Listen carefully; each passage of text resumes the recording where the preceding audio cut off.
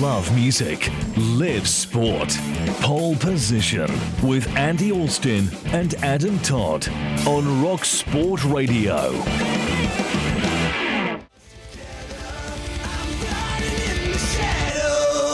Hello and welcome to Pole Position on Rock Sport Radio.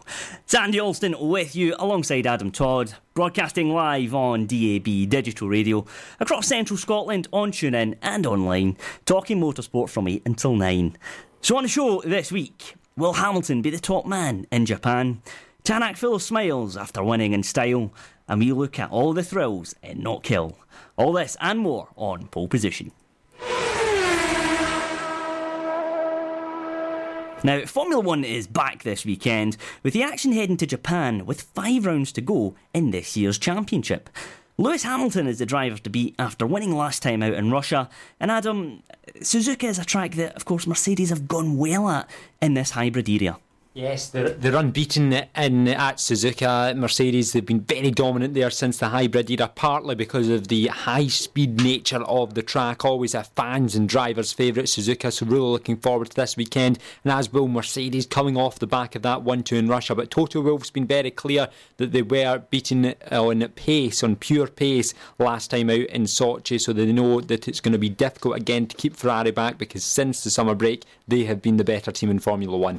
And if Hamilton does win on Sunday, then surely that's the driver's title all wrapped up. Yeah, I mean, for me, the championship was wrapped up, after race 7, I think, to be honest, because I just didn't see Valtteri Bottas challenging Hamilton in that. It's came to fruition, hasn't it? He's Valtteri Bottas. We know that he plays that number 2 role very well as a championship contender. In my opinion, he's not. And by that stage we knew that Ferrari just weren't going to mount a championship fight. They'd missed too many opportunities, and it's a shame because we've talked about so many great races since the summer break. Ferrari, Red Bull, Mercedes, what a battle we could have had. Charles Leclerc, Max Verstappen, Lewis Hamilton, a freeway title fight, Sebastian Vettel in there in the mix as well. So let's hope that'll carry on into 2020 and we can have not just one team and one driver winning the World Championship, because Hamilton's having it too easy in the championship, but in the races at least he's getting challenged now. Now, Mercedes will be feeling confident going into this one, but the weather could be a problem for everyone, with a typhoon hitting the country and set to continue into this weekend. So joining us on Pole Position to talk more about this, I'm delighted to welcome back Scott Douglas, former friends at the Checkered Flag. Scott, there's talk that qualifying could even be put back until Sunday morning. How do you think this is going to affect things? Well, actually, we've done it before in the past, haven't we, where we've had awful weather at one of the races. Saturday's been a washout, so they've moved qualifying to a Sunday morning. And actually, it does work out quite well. It shows you that Formula 1 weekends probably could be a lot shorter if they really wanted them to be, because all it is just a brief, hour-long session in the morning, and then everyone just gets back out for the racing in the afternoon. The only issue being, if you crash in qualifying, then your mechanics have far less time to repair the car. And it's the track conditions on Friday will be completely different to that what they are on Sunday. Also, from a slightly selfish point of view, here in the UK, with the race getting underway about 6 o'clock on the Sunday, it's going to be pretty tough to get up for qualifying if it's in the morning Japan time. And Scott, you kind of alluded to it there as well, that the fact that Japan is a race that's had a tough time with weather over the years. Is this perhaps an opportune moment for us to kind of reflect on when this event lands in the calendar and perhaps move things around a bit?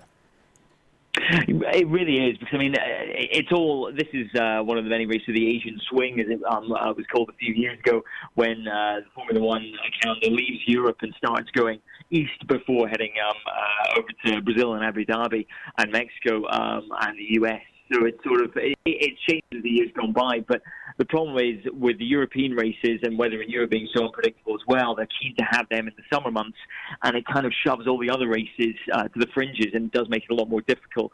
I personally, with where the Suzuka track is situated, it's in a unique part of the world. Anyway, you guys are going to be discussing Knockhill later on. Talk about microclimates. I thought Knockhill was bad, but Suzuka is something else. It could be great weather elsewhere in Japan, and Suzuka could be absolutely sodden.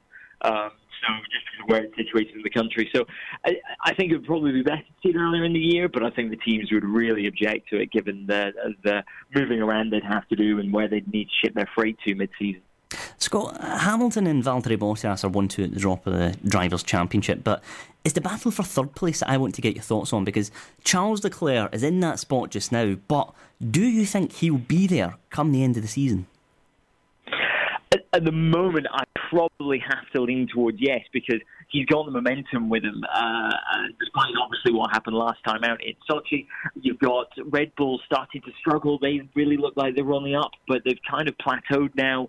They've not been on in the last few races. The Ferrari's been the faster car, and with Leclerc currently having the edge on Vettel in qualifying, if the Ferrari team continues to use bizarre team orders like last time, then you can probably see him edging it. But don't forget, he's not been in that position much this season. It was Vettel for a bit, then Verstappen. Vettel was ahead of Leclerc because Leclerc was making mistakes. That crash in qualifying in Baku set him back. Obviously, the unfortunate breakdown in Bahrain didn't help his cause either. So if he can eliminate the errors, which he seems to have done in recent races, I think Leclerc probably should do it. Hi Scott, Adam here.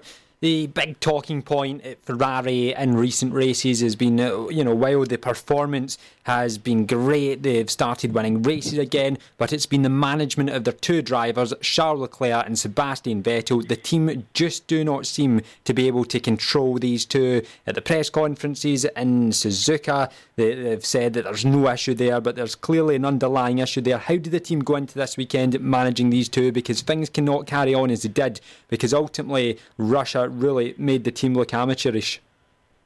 It really did, Adam. I mean, you're absolutely right. Ferrari somehow managed to find a way of shooting themselves in the foot, even at a time when they've got an exciting driver pair who seems to be getting on and the fastest car. The way they've managed it in a season when they're not challenging for the title, because that's when teammate battles normally start to emerge. The Rosberg-Hamilton fights weren't really that bad until they were both going for the title consistently, and then it kicked off. And it's kind of understandable when you're fighting out for the biggest prize in the sport. Ferrari this season aren't fighting out for the biggest prize in the sport. Hamilton's got the driver's title. Mercedes nearly have wrapped up the team's title. So they shouldn't be fighting over this. This should be let the drivers race, keep it simple until the end of the season and develop the car. And instead, their bizarre instructions like they put out in Sochi are just causing this tension. We've seen Leclerc blatantly ignore team orders. We've seen Vettel blatantly ignore team orders. It's going to be really hard. If it's going to be hard now, how hard is it going to be next season if Ferrari at the top? It's just going to become harder and harder for them. The thing I'm enjoying most at the moment is Lewis Hamilton using his position as a world champion and rival to just stir up trouble. His comments this weekend, Leclerc is clearly the number one. Ferrari are trying to push him.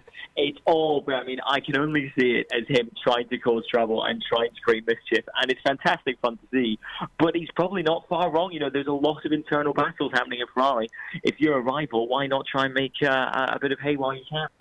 And it would be great viewing, Scott, wouldn't it? Charles Leclerc and Sebastian Vettel, if they were fighting for the championship next season. Are you surprised at the way Charles Leclerc came into this Ferrari team and has defied team orders so early on into his Ferrari career? I mean, in years gone by, not many drivers would be brave enough to even tempt to ignore team orders, but Leclerc's done it on more than one occasion. This is his first year at the team. We know the talent he's got. He's won races. He's beaten Sebastian Vettel in qualifying many a times. But at the same time, Formula One is a team sport, and Leclerc's came into Ferrari, and at the end of the day, that team is no longer in harmony as it was, say, with Vettel and Raikkonen. Absolutely, and it's this problem that we see is that when you have a clear number one and a clear number two, there's no battles because there's always a driver who tends to come out on top. He's the one you can stake your resources and your focus behind, and it makes things a lot easier. With two fast competitive drivers like we've seen, it makes it harder. Leclerc started off so well. He was so obedient. Whenever he crashed or made a mistake, he was on the radio immediately taking the blame. When if Sebastian had a good result, he was the one saying congratulations on the radio. And you thought, actually, do you know what? This guy might have exactly the right attitude Ferrari are looking for. And then as the season's gone on, he's realised he's very competitive. He's realised that his value is going up as well. He's just learned to push back a tiny little bit. And when he sees that he might not be getting the best situation, that's when he's going for it. My favourite comment from Sochi on the radio was when he said, I don't want to discuss it now, but And then he had 4 radio messages where he quite vocally on the radio said, Seb should let me pass. And you think, yeah, you're trying to come across as the reasonable guy here, but you've still got that killer edge of, I'm not going to get beaten here. I'm going to make sure that I come out on top.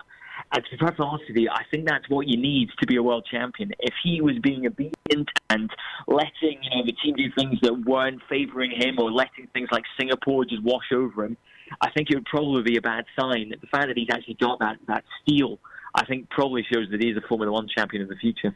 And at the start of the year, when Leclerc was confirmed at Ferrari, I thought that Ferrari would have a really good opportunity to win the Constructors' Championship, because I felt they would have 2 number 1 drivers, whereas Mercedes, it's very much a number 1 and number 2. But that theory's almost been blown out of the water this year. Now, yes, that's in part because of how dominant Mercedes were at the start. So it was 1-2s, and we didn't really get to see how well Valtteri Bottas would do against the likes of the Ferrari and Red Bulls. But do you actually think having a number 1 and a number 2 is better for teams in Formula 1 now, as opposed to having 2 number 1 drivers? Because I have to say, I always thought that instead of maybe Ferrari getting a 1-4, because let's be honest, Kimi Räikkönen in his past seasons at Ferrari wasn't delivering as much as what Ferrari probably would have hoped for, and they would get more 1-2s as opposed to say 1-3s, 1-4s.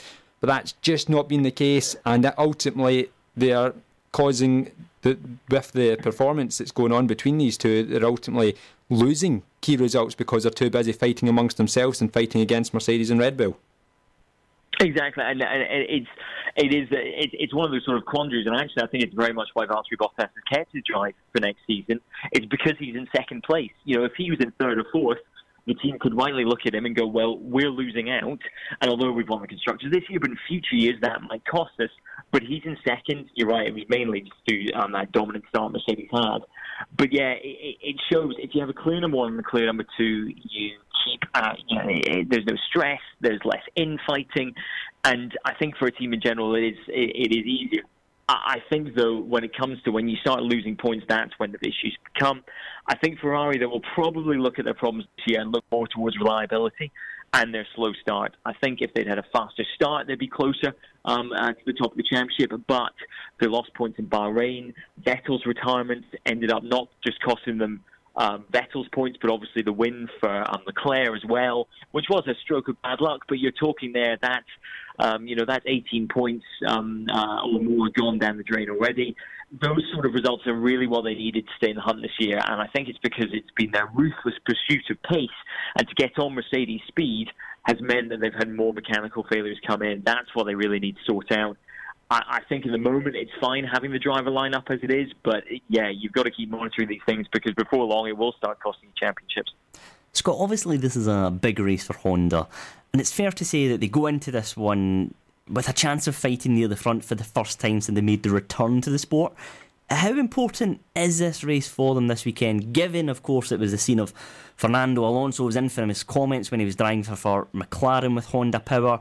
This is a brand that takes great pride in doing the best that they can, and they don't take well to public outbursts like that. What can we expect from the Red Bull Honda package this weekend? Well, obviously they took all those engine penalties and part penalties in Russia to make sure they had a fresh set for all their drivers for this weekend. That will bode well for them. There's a slight. Their biggest issue at the moment is just that Red Bull seems to have fallen behind slightly on development more, whether that's because they're concentrating more on 2021 or next year's car, but they have unfortunately just slipped back slightly compared to Ferrari and Mercedes. Mercedes come this weekend with a new upgrade. Ferrari come off the back of 3 races where they had the fastest package. So I think unfortunately it's going to be slightly tougher than they would have hoped. I think about 5-6 races ago they would have been talking about podiums. Now I think they're probably talking about trying to keep up with the big 2. Sochi wasn't great for them. Obviously with the engine penalties, the Verstappen was off the pace. Suzuka doesn't really suit their car, which is the real irony, is that unfortunately their lack of power compared to the other engines and Red Bull chassis being better and the tight stuff rather than the fast corners tends to mean that this actually might be a bit of a tricky one for them. But I wouldn't be surprised if they were turning up the engines full, not worrying about the longevity of these parts, just making sure they all came out for one race, because you're right, it just means so much in this race. And Scott, just finally, who else will you be looking out for this weekend? Well, actually, the first person I'll be looking out for is on the Friday, which will be Yamamoto, the Nippon driver that Honda is sticking in the Toro Rosso. Pierre Gasly is getting benched for that practice session. Jenson Button has been his teammate for the last year in Japan and speaks of him very highly. So, first of all, I want to see how he gets on. That's going to be fascinating. After that, though, other than the battle at the top, I think it'll be interesting to see where Renault are going to be this weekend. They're trying to state their claim as the fourth best team and continue their progression, but they've got a big battle on their hands with McLaren, who seem to be coming back at them and are rather embarrassingly using the same engine to beat them, which is particularly tough. Actually, I think the most interesting story that's still developing is actually the one at Williams. Robert Kubica retired for no real reason in Sochi, and it's starting to emerge that might have been because Williams didn't have enough spare parts to complete the season. That's really worrying for a team like Williams to be on the verge of not having the parts to have a car, that they can race. Is really, really worrying for them. It's a sign of the sad financial state they may be in. They've lost money over the last couple of years because they finished last in the championship. So it'll be interesting to see how they react this weekend. Scott, always a pleasure. Thanks very much for your time and for joining us here on the show. No worries. Thanks, guys. That's Scott Douglas from our friends at the Checkered Flag there. And stay with us as we talk all things rally up next on Rock Sport Radio. If you're a fan of Scottish junior football, then Just the Juniors is a must listen for you here on Rock Sport Radio. Nobody brings you more or better coverage of the junior game on radio than Bill Kilgour and John Redmond. Unrivaled knowledge, interviews with the managers, players and people who run junior football in Scotland. Every Friday 8 p.m. to 9 p.m. is when you can hear Scotland's flagship junior football show. Make sure you're listening. Just the Juniors, brought to you by Plumbase, the trade's Premier League team. Leave the winter outside with Plumbase's hottest offers in Feel the Heat brochure. Get yours at your local Plumbase branch. Do you hear that? That's your family coming round to your new house for Sunday lunch. Your son opening the door of his first home. Visitors arriving at your guest house. Friends coming over to watch the football. Scottish Building Society offer a range of mortgages, so we can turn this into this. Hello! Scottish Building Society. We've been helping people open doors since 1848. Call us today on 0345 600 4085. Scottish Building Society is authorised by the Prudential Regulation Authority and regulated by the Financial Conduct Authority and the Prudential Regulation Authority. William, Pamela and Anthony were sold investments by banks and ended up losing money. Luckily, they contacted Goodwin Barrett and were able to claim back a total of £65,500. If you've lost money on an investment sold by a bank or financial advisor, even if you no longer have the investment or the paperwork, Goodwin Barrett could help. Discover how much you could be owed. Text GOOD to 66777. Text GOOD to 66777 now. Goodwin Barrett. It's easy to put things off. I'll sort it tomorrow. It'll wait. Well, turns out if you're a man with prostate disease, the sooner you spot it, the better it can often be treated. So if your dad or brother have had prostate cancer, or you're having trouble with your waterworks, do something about it. See your GP or visit prostatescotland.org.uk for more information. Prostate Scotland. Pull your finger out. Love music, live sport. Pole Position with Andy Alston and Adam Todd on Rock Sport Radio. Alright, let's talk rally now. And we were treated to a cracking Wales Rally GB last weekend, with Toyota's Ott Tanak taking a big step towards winning the driver's title after taking all 5 points on the power stage as well as the victory last weekend. Now, Tanak might have been the star of the show, but all eyes were on Peter Solberg, who won in WRC2 in what was his last appearance behind the wheel in the WRC. So let's recap all the action now, as ever, with rally expert David Halley, who joins us now. David, what a way for Peter to sign off his career. Excellent, a win in the class, and just showed his own class in the event. All these young chargers coming at him, and the man has the class to be able to come to the end. And it was very emotional, and Malcolm Wilson and Dave Richards, who had both been instrumental in his rallying career, were all there to welcome him home as well. It was just a very nice way to finish his driving career in the World Rally Championship, as you say. And a nice passing of the torch as well, with his son Ollie in action too. Yes, Oliver didn't have the best of weekends, but he's about 12, or so he certainly looks 12, and by James, can he drive? He can fling that car around, and we saw him at Goodwood. I was at Goodwood, as you know, earlier this year, where he was there and demonstrating his prowess behind the wheel. He's got what it takes, and hopefully we'll see him in the WRC gradually making his way forward in the near future. David, no mistake about it, a huge win for Tanak. It gives him a 20-point lead with 2 events to go. The one thing that really impressed me, though, was the fact that he went and took all 5 points in the power stage. I mean, just capping off a brilliant rally for him last weekend. Talk about rubbing it in, just winning the event and then just going and destroying everybody on the power stage. Made it look so easy, and everybody was saying this new rear wing that they had to put on the car for a clarification purpose was going to take some of the speed out of that car. But with Tanak winning and Meek, Chris Meek did really well on the opening day. He didn't fare quite so well on the Saturday, but on Friday, Chris Meek in the same car was leading the event, and it was a strong performance for the two of them in the Toyotas. But perhaps not quite as strong a performance for Jari-Matti Latvala in that third Toyota, because, you know, there's never a good time to crash out of a rally, of course there's not, but at this time of the season for Latvala, there seems to be a little bit of pressure on him as well, and rumours about will he still be with that team for 2020. That was a bad one for Jari-Matti. It was a bad one for Jari-Matti, and it possibly even brought home to some of the daft spectators there just how dangerous these cars can be when they have that kind of accident. Very unfortunate for Jari-Matti to park it in a tree, but the spectators that were there got away with one that otherwise could have had very different consequences. David, that kind of leads me quite nicely to the next question, because we had a couple of stages cancelled with the weather and external factors and what have you, but I just want to get your perspective from the role of a marshal in the decision-making process when it comes to calling a stage off or stopping it midway through. Just talk us through the procedure, because, you know, nobody wants to see events being cancelled, stages being cancelled, but when people are standing in the outside of corners, it's difficult. It is, absolutely, and obviously you can see that I did pay attention to the briefing notes for this particular section. The role of the marshal has the power to stop the stage. That is the ultimate veto. The marshal will try and not negotiate, but try and speak to the people as they arrive on the scene and point at the error of their ways where they're standing. And the marshal's greatest ally are the other spectators who are behaving.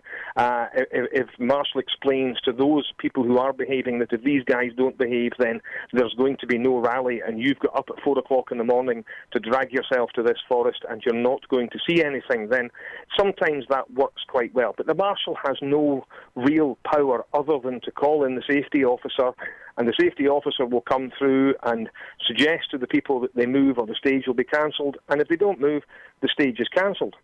Safety officer in this case, Michelle Mouton, former Audi Works driver in the fearsome Group B cars, she knows her way around a stage. If she turns up and tells you to move, you move.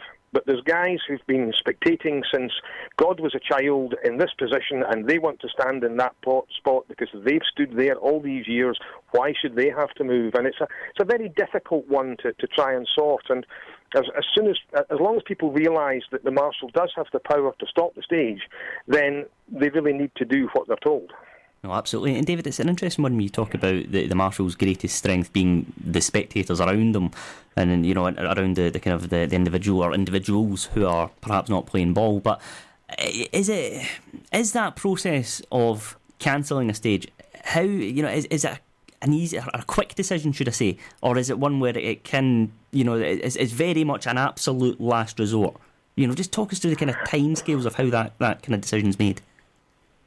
It's a situation where if the marshal, with their experience and training, believes that there are people standing in an incorrect place that may come to harm, and we know in Scotland, not so many years ago, a spectator who was standing in the right place was killed by a competing car. So standing in the wrong place is definitely not on, and it's a difficult one. The marshal needs to be awake, needs to be trained, and needs to be liaising with these people as they arrive and suggesting where they should go, trying to resolve a situation where people have set up camp, they've got their chairs out, they've got everything all sorted, they're ready to have their spectating period, and then try and move them is a much more difficult job to do. So it's not a case of the marshal coming along and going, "Oi, you move." It's talking to them as friends and fellow rally enthusiasts in the build-up to the cars actually arriving.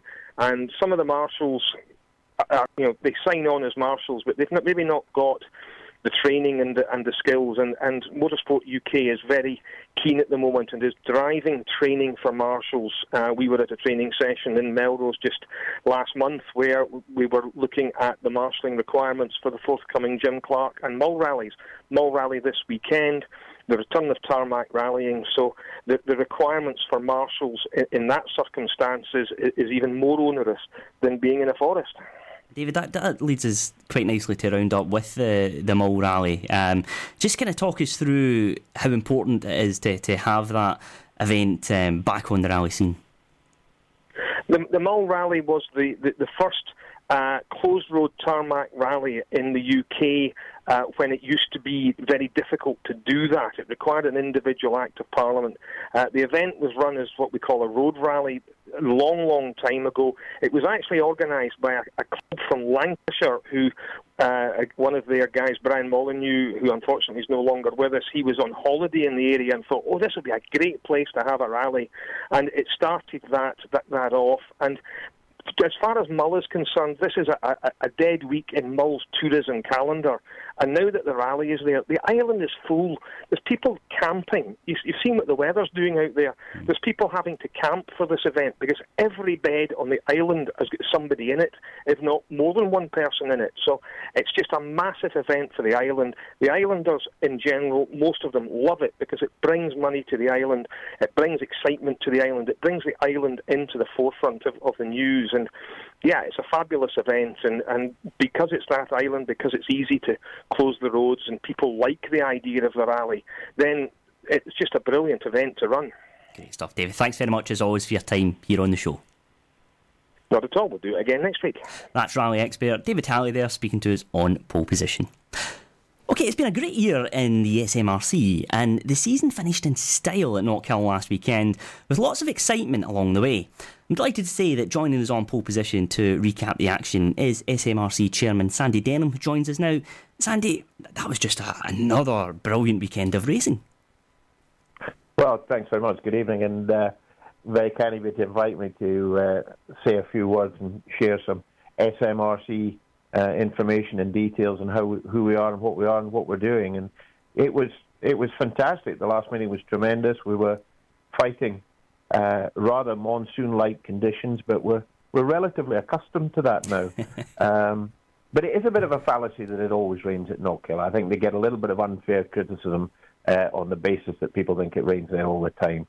It doesn't, if I'm to be honest with you. But it does provide a challenge, but we have the skill set, and I would like to congratulate everybody who took part in how they conducted themselves in such difficult situations. Sandy, how would you sum up the season from your perspective as chairman of the organisation? It's been a good year for us. It's been a difficult year. We've had many challenging aspects of the club and the business side of the club to look at. We've put a lot of change and effort into how we run the club and what we're doing, and we're beginning to see the fruits of that hard labour beginning to show. You know, we've got a 15% increase in our competitor levels this year, which is tremendous. We're one of the few clubs in the country to have achieved an increase of any sort. Our membership has risen by about 15%. We're approaching 300 now. For a little club like ours in a small country, is a very, very, very healthy position, but one we intend to grow even further. And one of the big success stories from this year has been the introduction of the Citroen C1 Cup. Sandy, how did that all first come about? Well, I sit on the Motorsport Council at Motorsport UK and represent Scotland. And we were discussing, it was a rallying discussion that we were having around the table, there was about 35 of us there. And we were looking to try and discuss how we could get an entry-level thing in rallying. And I listened to Alan Gow, who's a friend of mine and who's the head of the British Touring Cars. And Alan had raced a Citroen C1 in the 24-hour at Rockingham. And during the lunch break, I was talking to him about it. And when I flew home that night, I thought, this Citroen C1 thing could be something for us. So we got in touch with the C1 Club. We came to an arrangement with them within about 48 hours, not to have endurance racing, but to have, 10-lap races with a view to building onto endurance as we go forward. We bought a car. We built a car during the touring car weekend on site in front of all the spectators that were there, about 15,000 people. And it was designed to give an entry level from a cost point of £6,500 to do a six event season. And we've grown to, I think, 19 cars. It's been absolutely fantastic.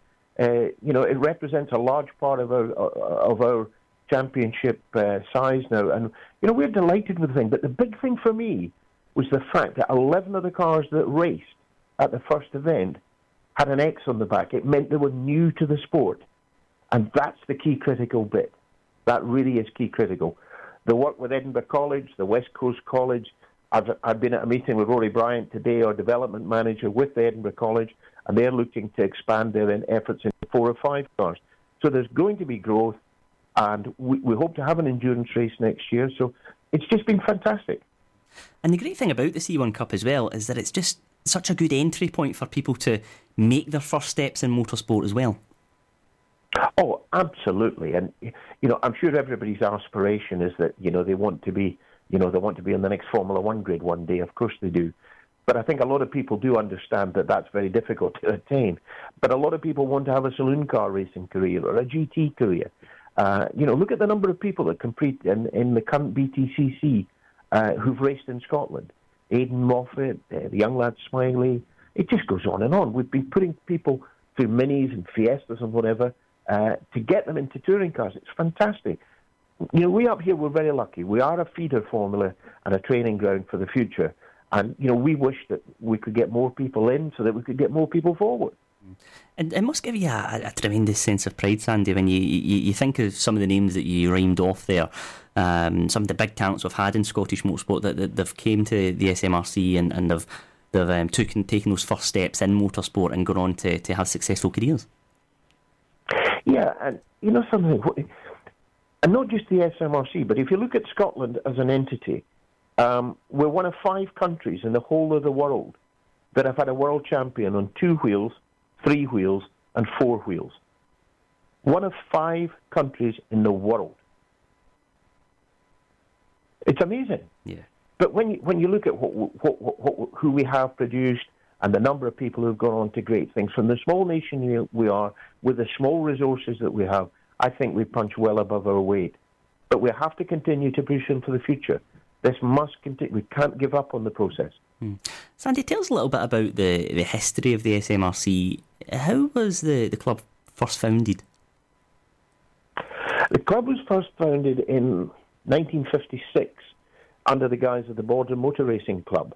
And the activities of racing were taking place at Charter Hall, where, of course, Jim Clark started his career, and Winfield Aerodrome nearby. It sort of metamorphosed into the Scottish Motor Racing Club in the mid-60s, with the 1963, I think I'm accurate in saying, and then obviously with the finish of Charter Hall in 64, and I was at the last ever meeting at Charter Hall, and that's what started me becoming passionate about this wonderful sport. And then on to Ingliston, and then Ingliston and Knockhill, and then with the demise of Ingliston, with all our activities being held at Scotland's premier motorsport venue, Knockhill. So, Sandy, if someone was thinking about perhaps getting behind the wheel in any of the championships in the SMRC, how would they go about it? Well, it's not as difficult as it seems, and we're here to help everybody, of course. The first thing to do is to go onto the SMRC's website, and there is a section there for Get Involved, and it's headed up as Get Involved. And it explains how you can be a competitor, an official, a volunteer, a marshal, whatever role you might like to play. And if you get onto that, then every opportunity we would take to help you through Rory Bryant and the good offices of everybody. Every championship has a driver's representative, so we can put you, if you had an inkling that you wanted to go into Formula Ford, we then let you speak to the current representative, Neil Broom, who races himself. And most of the people who are helping are either racing in the category, that championship, or have been in it, or are a champion or a past champion from another formula. So they're very, very, understanding of the needs of the newcomer, because they've recently been one themselves. So what kind of roles are available for people who maybe don't want to go into racing but would like to help out somehow at the SMRC? Well, as I say, if you go into the smrc.co.uk website, into the Get Involved section, we're very keen to offer what we have as a volunteer force. And everybody thinks that just involves the marshals. Now, they're key critical to the whole process of racing and in rallying. As I was listening to your last section, what we need is more people all the time, and we have people in place, and you go through training, and you're instructed, and you do modules with the Motorsport UK to gain qualifications. But there's also scrutineering, which is the technical examination of the car to make sure it's worthy to go on circuit and whatever. We're always looking to get people into that. We are keen to promote any part of the business that we have within the club to allow people to participate. If anybody wants to, please, if you think you just want to come along and help in any way, shape or form, please get in touch with us. We do not and have not got enough people. Sandy, tell us a little bit. And as obviously we develop the sport even further, then we'll need more people.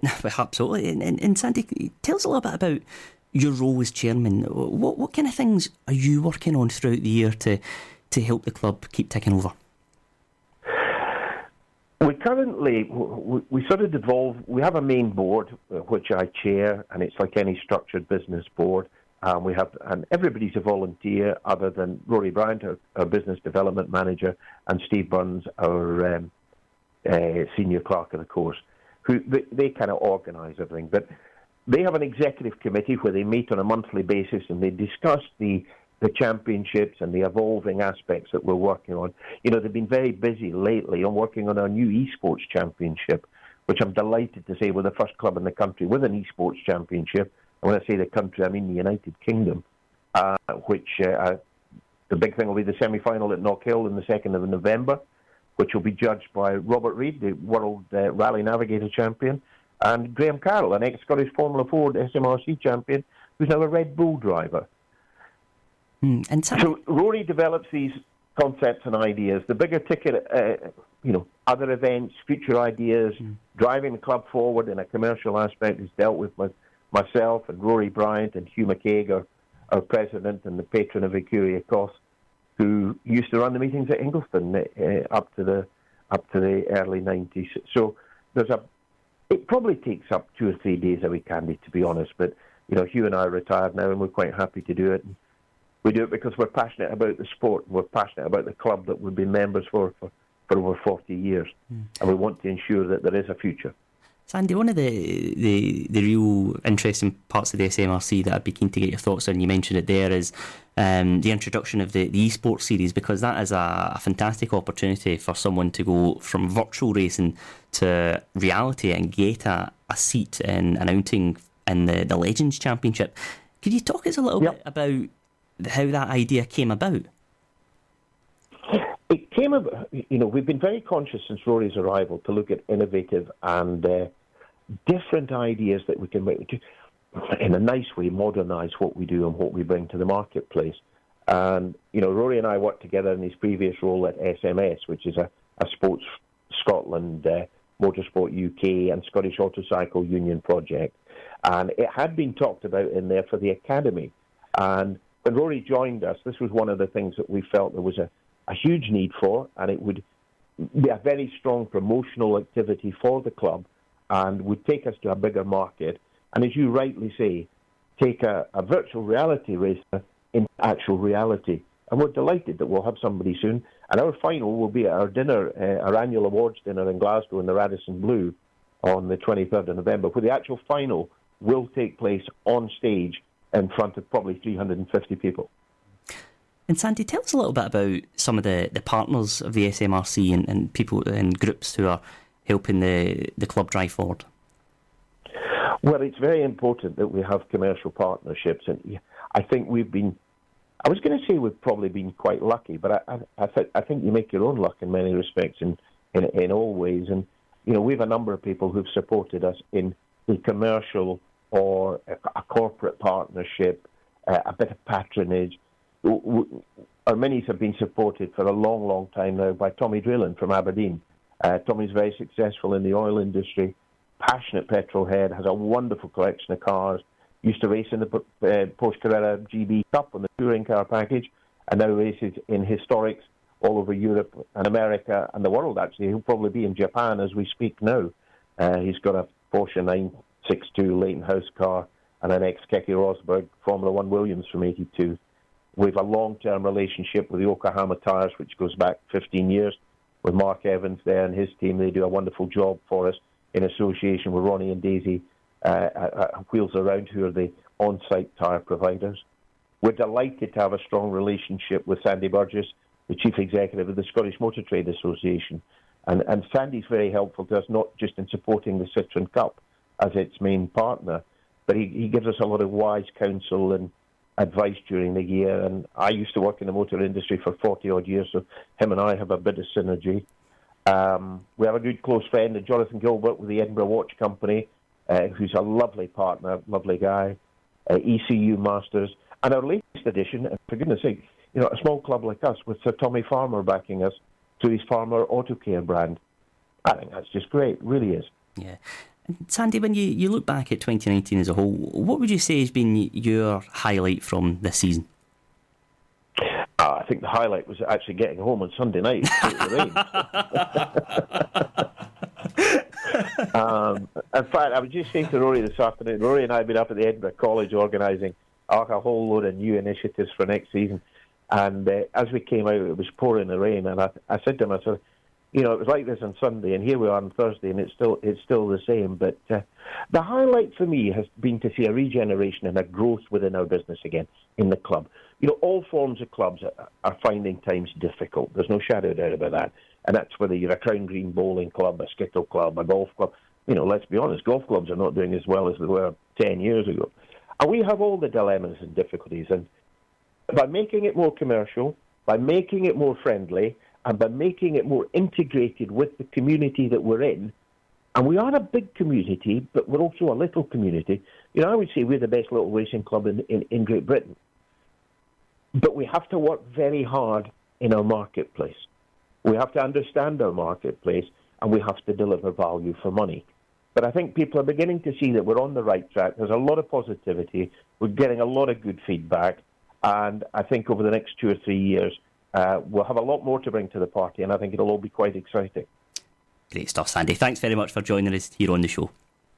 No, it's been a great pleasure. And again, thank you very much for the invitation. Keep up the good work. Thanks very much. And that's Sandy Denham there speaking to us on Rock Sport Radio. He's the chairman of the SMRC. Now let's find out more from the Scottish scene by getting the Superfast Scots roundup with Glenn Alcock.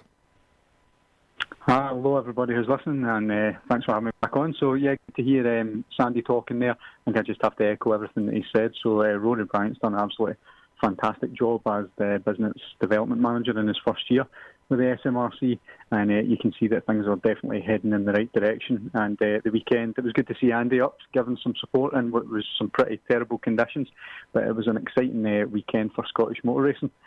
So a lot of championships basically had to be decided. So there was a few that had been wrapped up. So Jordan Gronkowski's had a really, really dominant year in Scottish Formula Ford. So that one was already done. And he ended up having 2 victories again, which was good to see. Ollie Mortimer had also won in the Mini Cooper S, and Lon Murray with the inaugural Fiesta ST Challenge. But some of the other championships had to be decided. So Robbie Dalgleish won the Celtic Speed Mini Cooper Cup. We had Bruce Mitchell winning the Classic Sports and Saloons. The Scottish Fiesta Championship was won by Jack Davidson and the legends Dave Newell. Scottish Saloons was Keith Cowie, and the Citroen C1 Cup that I'm involved in, it went down to the wire between Ryan Smith and Finlay Brunton, who are teammates racing for Minimax Motorsport, so it was quite exciting just to see how that was going to pan out, but it was Finlay who ultimately took the honours, but there's been nothing really between those guys all season. It's been very, very closely fought, and I think next year Ryan will be eager to come back and try and challenge Finlay to win the championship. For me, it was a busy weekend again, so I was out in the C1 Cup, but also taking part in the Classics in an XR2 in the Martin Ramsey Trophy, just to honour our friend Martin, who sadly passed away at the end of August. And it was interesting to get out in another car. Probably not the best conditions to try and go out and adapt to a car you'd never really been in before, because it was really torrential rain at times, so quite challenging for me, but managed to keep it on track and came away with a podium finish in the Martin Ramsey Trophy, so that was my first time on the podium. So got a wee spray of champagne and stuff, which was good, but yeah, a very demanding weekend and challenging conditions, but great fun. I mean, it's been an absolutely fantastic year for me in my first season of racing. Absolutely, Glenn. And one of the things as well that I picked up from being at the event last weekend was just how good the atmosphere was in the paddock. And not just necessarily people, spectators coming in, but among the drivers and the teams as well. There was just a really, really nice atmosphere around the place, and some great action on track as well, of course. Yeah, I think because there were so many championships still to be decided, even given the fact that the weather was quite poor, and it's always a risk when you're racing in Scotland, especially in October. But there was a lot of excitement around the place. There was a lot of spectators as well. My wife commented on it, saying that, given the fact that, again, the weather was so bad, she was really impressed by the amount of people that were out, cheering everybody on. And that obviously it kind of spurs us on as well when you're out in the car and you see that there's quite a few people in the watching at the hairpin and stuff like that, which is obviously good for overtaking. But yeah, really it was a great end to the season. I mean, I'm already thinking about next year, like straight away. West College Scotland have stripped the car down, they're working on it now. We're already thinking about the future, and Sandy's been talking about the growth of the SMRC this year, and I think that's the thing. Once you get the bug, you just can't, it's all you can think about. You just want to keep going, you want to keep improving. It's very, very addictive, but it is really, really great fun. And I think that's what everyone thinks, whether you're a driver, whether you're involved, as a marshal, if you're a volunteer, if you're scrutineering, whatever. Everybody's just got a passion for motorsport. And as Sandy said, Scotland's got this great motorsport history. And it's something that we want to continue on into the future, because we've got something really, really special in this little country, I think. And Glenn, on that subject about you wanting to get back out into the car, you've got a long wait now until next season, so just talk us through that process, what you'll be doing over the winter to make sure you're ready to go again next year. Yeah, so the car sustained quite a bit of damage, mine, obviously, because we had the roll, although I've got to say it was in the last round there in race 1, Kyle Grant had an even bigger roll, which unfortunately I was right behind when it happened. But the best thing that came out of that, the same with me, was he was completely fine, maybe be a little bit tender the next day, but the safety was really, really good. So, our car took quite a bit of damage early on, and then we had some contact in the last race. So the college, luckily it's all on one side. The car's like Two-Face, it's got a bit one side that's perfect, and then the other side is not so perfect. So we're going to do a bit of work on that, just kind of getting it back into shape and strip the car down, work on the engine a little bit as well, and just make sure everything's nice and serviced and cleaned up, ready for next year. For me, I need to start thinking about, can I get more sponsorship and maybe a little bit of financial support for next season? So I'm looking at that just now. And then it'll be trying to keep myself, as sharp as I can be. So I'll be trying to get up to Knockhill and maybe get some track days and stuff, but that'll probably be the start of the year to start thinking about that. Maybe about project cars in the meantime. Esports is a big thing, so you can get quite a lot from doing the simulated stuff. So yeah, I'll be working on that, and just trying to look at some of the data and things that I've got from this year. So you can look at your timesheets, you can look at your sectors, you can start to try and figure out where you can make some improvements. And for me, it was always struggling a little bit in normal direction, and I think last time out, we had a good qualifying session, qualified 11th out of 17 in the first race, and we finished in 10th. We were up to 7th by the first corner going down at the Duffus Dip in the second race, but then unfortunately ran wide at McIntyre's and lost a few places. So we're definitely starting to improve in normal direction, but that'll be where I'll be focusing on to try and get a little bit extra speed for next year. But yeah, like I'm saying, already excited about it. I think the team are too. They've been sending me pictures today from the college of them starting to work on the car. You know, it's a proper little racing car now. It's had its first full season and it's seen the action that it's seen. You do develop a wee kind of bond, I think, with the car when you've been through things like that. It's quite strange just seeing it getting trailered away, knowing that it might be a wee while before I see it again. But I'm going to go to the college, meet up with the students and the lecturers, and we'll start to think about next year. And we could be working alongside another driver who might be working out of the West College Scotland at the Paisley campus as well. So that's going to mean I'll almost have a teammate. To be honest, I consider my teammate pretty much anyway, but it means the pair of us can work together to try and drive each other forward. So I think for the West College Scotland Motorsport Academy, it's definitely growing and it's looking, very, very positive for the future. And they seem quite happy with me as a driver as well, which is good. I think we're all improving and learning together. But it is very, very exciting. If you're out there and you've been interested in motorsport and you've been on maybe the sort of outskirts of it in the past or coming along and spectating, if it's something that you think you'd be interested in, get an experience, get a track day, see if you've got a feel for it, and then try and get involved, do your ARDS test, and get yourself on the grid, because we need more cars out there as well. The Citroen C1 Cup's one of the bigger ones. We've had up to 18 cars this season, and apparently next year I think it's going to be even bigger. But some of the other championships could do with a little bit of support, and there's plenty, to race, depending on what you fancy. Glenn, you mentioned the work that everyone behind the scenes at West College Scotland's Motorsport Academy are doing, preparing the car. Obviously, this is a series where you're not really allowed to make too many modifications to the C1, because the beauty of it is it's a fantastic entry point and jump into the car and away you go. But what can you do to prepare it and turn it from an ordinary car into a race car? And what I kind of mean by that is in terms of lowering the car, things like that. Can you do anything with anything on that front just to get a competitive advantage?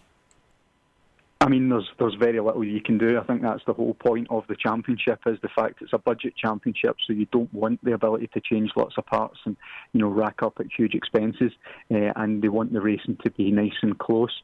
So basically you get your Citroen C1. It's got to be between a certain kind of age as well, and it's a 3-door one, it's not a 5-door. And then you buy your C1 racing kit, basically, that puts the roll cage in, you strip it out. And after that, you're kind of restricted in what you can do. You put the suspension on it, the racing suspension, but you're not allowed to change things in the engine, really, the gearbox or anything like that. So tyre pressure seemed to be key for giving you the sort of best setup. And that's what makes you probably learn a little bit about the actual racecraft, I suppose, as opposed to setup and things like that. So I think that's why we've seen such a close grid this year.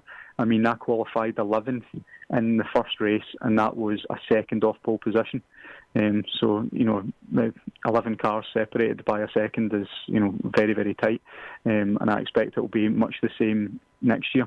And that's what you want, don't you? You want, in a single make series, you don't want anyone to have really a car advantage over you. There's probably little gains you can get here and there. And obviously West College Scotland are learning how to do this the same way that we are. So we just need to wait and see what the future holds. But definitely we've started going from the back of the grid. We jumped right to the forward, right to the front in the second round, and now we're kind of round about the middle.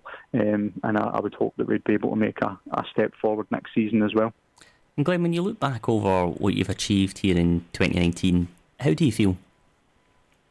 Yeah, I feel really proud of what we've achieved, I mean, I've been unfortunate that I had the 2 DNFs, and in both races they were in the first race, or both rounds they were in the first race, which basically means you're starting from the back in the second race. So we lost quite a few points, but we weren't really going to be challenging, for anything like the championship or anything in our first season. So we were really concentrating on getting the most experience that we could and trying to just improve our performance. And I think we've done that as the season's gone on. We've had some great battles. Sometimes you're battling for, 15th place, and you do like a great overtake and you come out the car absolutely buzzing like it was for a race win. And I think that's the thing. You've got to remember that you're in it. It's not Formula 1. You're in it to enjoy your motor racing, and I think everybody's done that. It can be nerve-wracking at times. that it does. It can be all encompassing for your life because you think about it and you want to do your best. But definitely, I've absolutely loved every minute of it. And next year, like I say, I just can't wait to get back out on the track and see what we can do, and hopefully keep improving. Great stuff, Glenn. Thanks very much for your time here on the show. Fantastic, thank you. Cheers. That's the Superfast Scots roundup there with Glenn Alcock.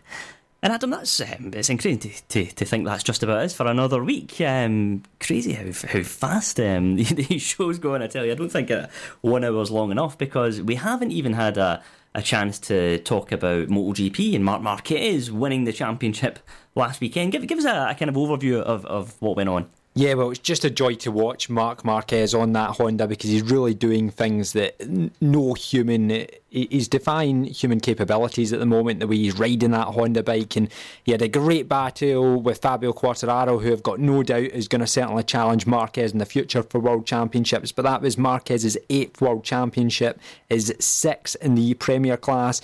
He's got the most Premier Class titles by a 26-year-old. He's the youngest 6-time Premier Class champion at 26 years, 231 days. Youngest rider to take 8 World Championships. And now he's one of only 3 riders to have taken 6 or more Premier Class World Championships. Of course, Valentino Rossi's on 7. Agostini's on 8. And of course, Valentino Rossi's not had much luck in the Yamaha this season. And you can tell Rossi's getting a bit frustrated that all of a sudden this young Marc Marquez has came in 2013 and has dominated the sport, apart from 1 year in 2015 when Lorenzo won the World Championship. So it's been incredible to watch Marquez, and it's scary. The scary thing is, at 26 years old, what he could go on to achieve. He could double that tally. And Adam, just very briefly, do you think Marquez needs to move on to cement his place as one of the all-time greats? Of course, he's a fantastic rider, I'm not suggesting for any second that he's not, but does he need to move from Honda? Well, a lot of riders struggle in the Honda, but for some reason Marquez is able to make the most of it, and it does suit his riding style. Will we have to move to another manufacturer to be considered the greatest of all time? I think he will at some stage, and I'm sure he will. No, absolutely. All right, Adam, thanks very much for that. And unfortunately, that's all we've got time for on Pole Position this week.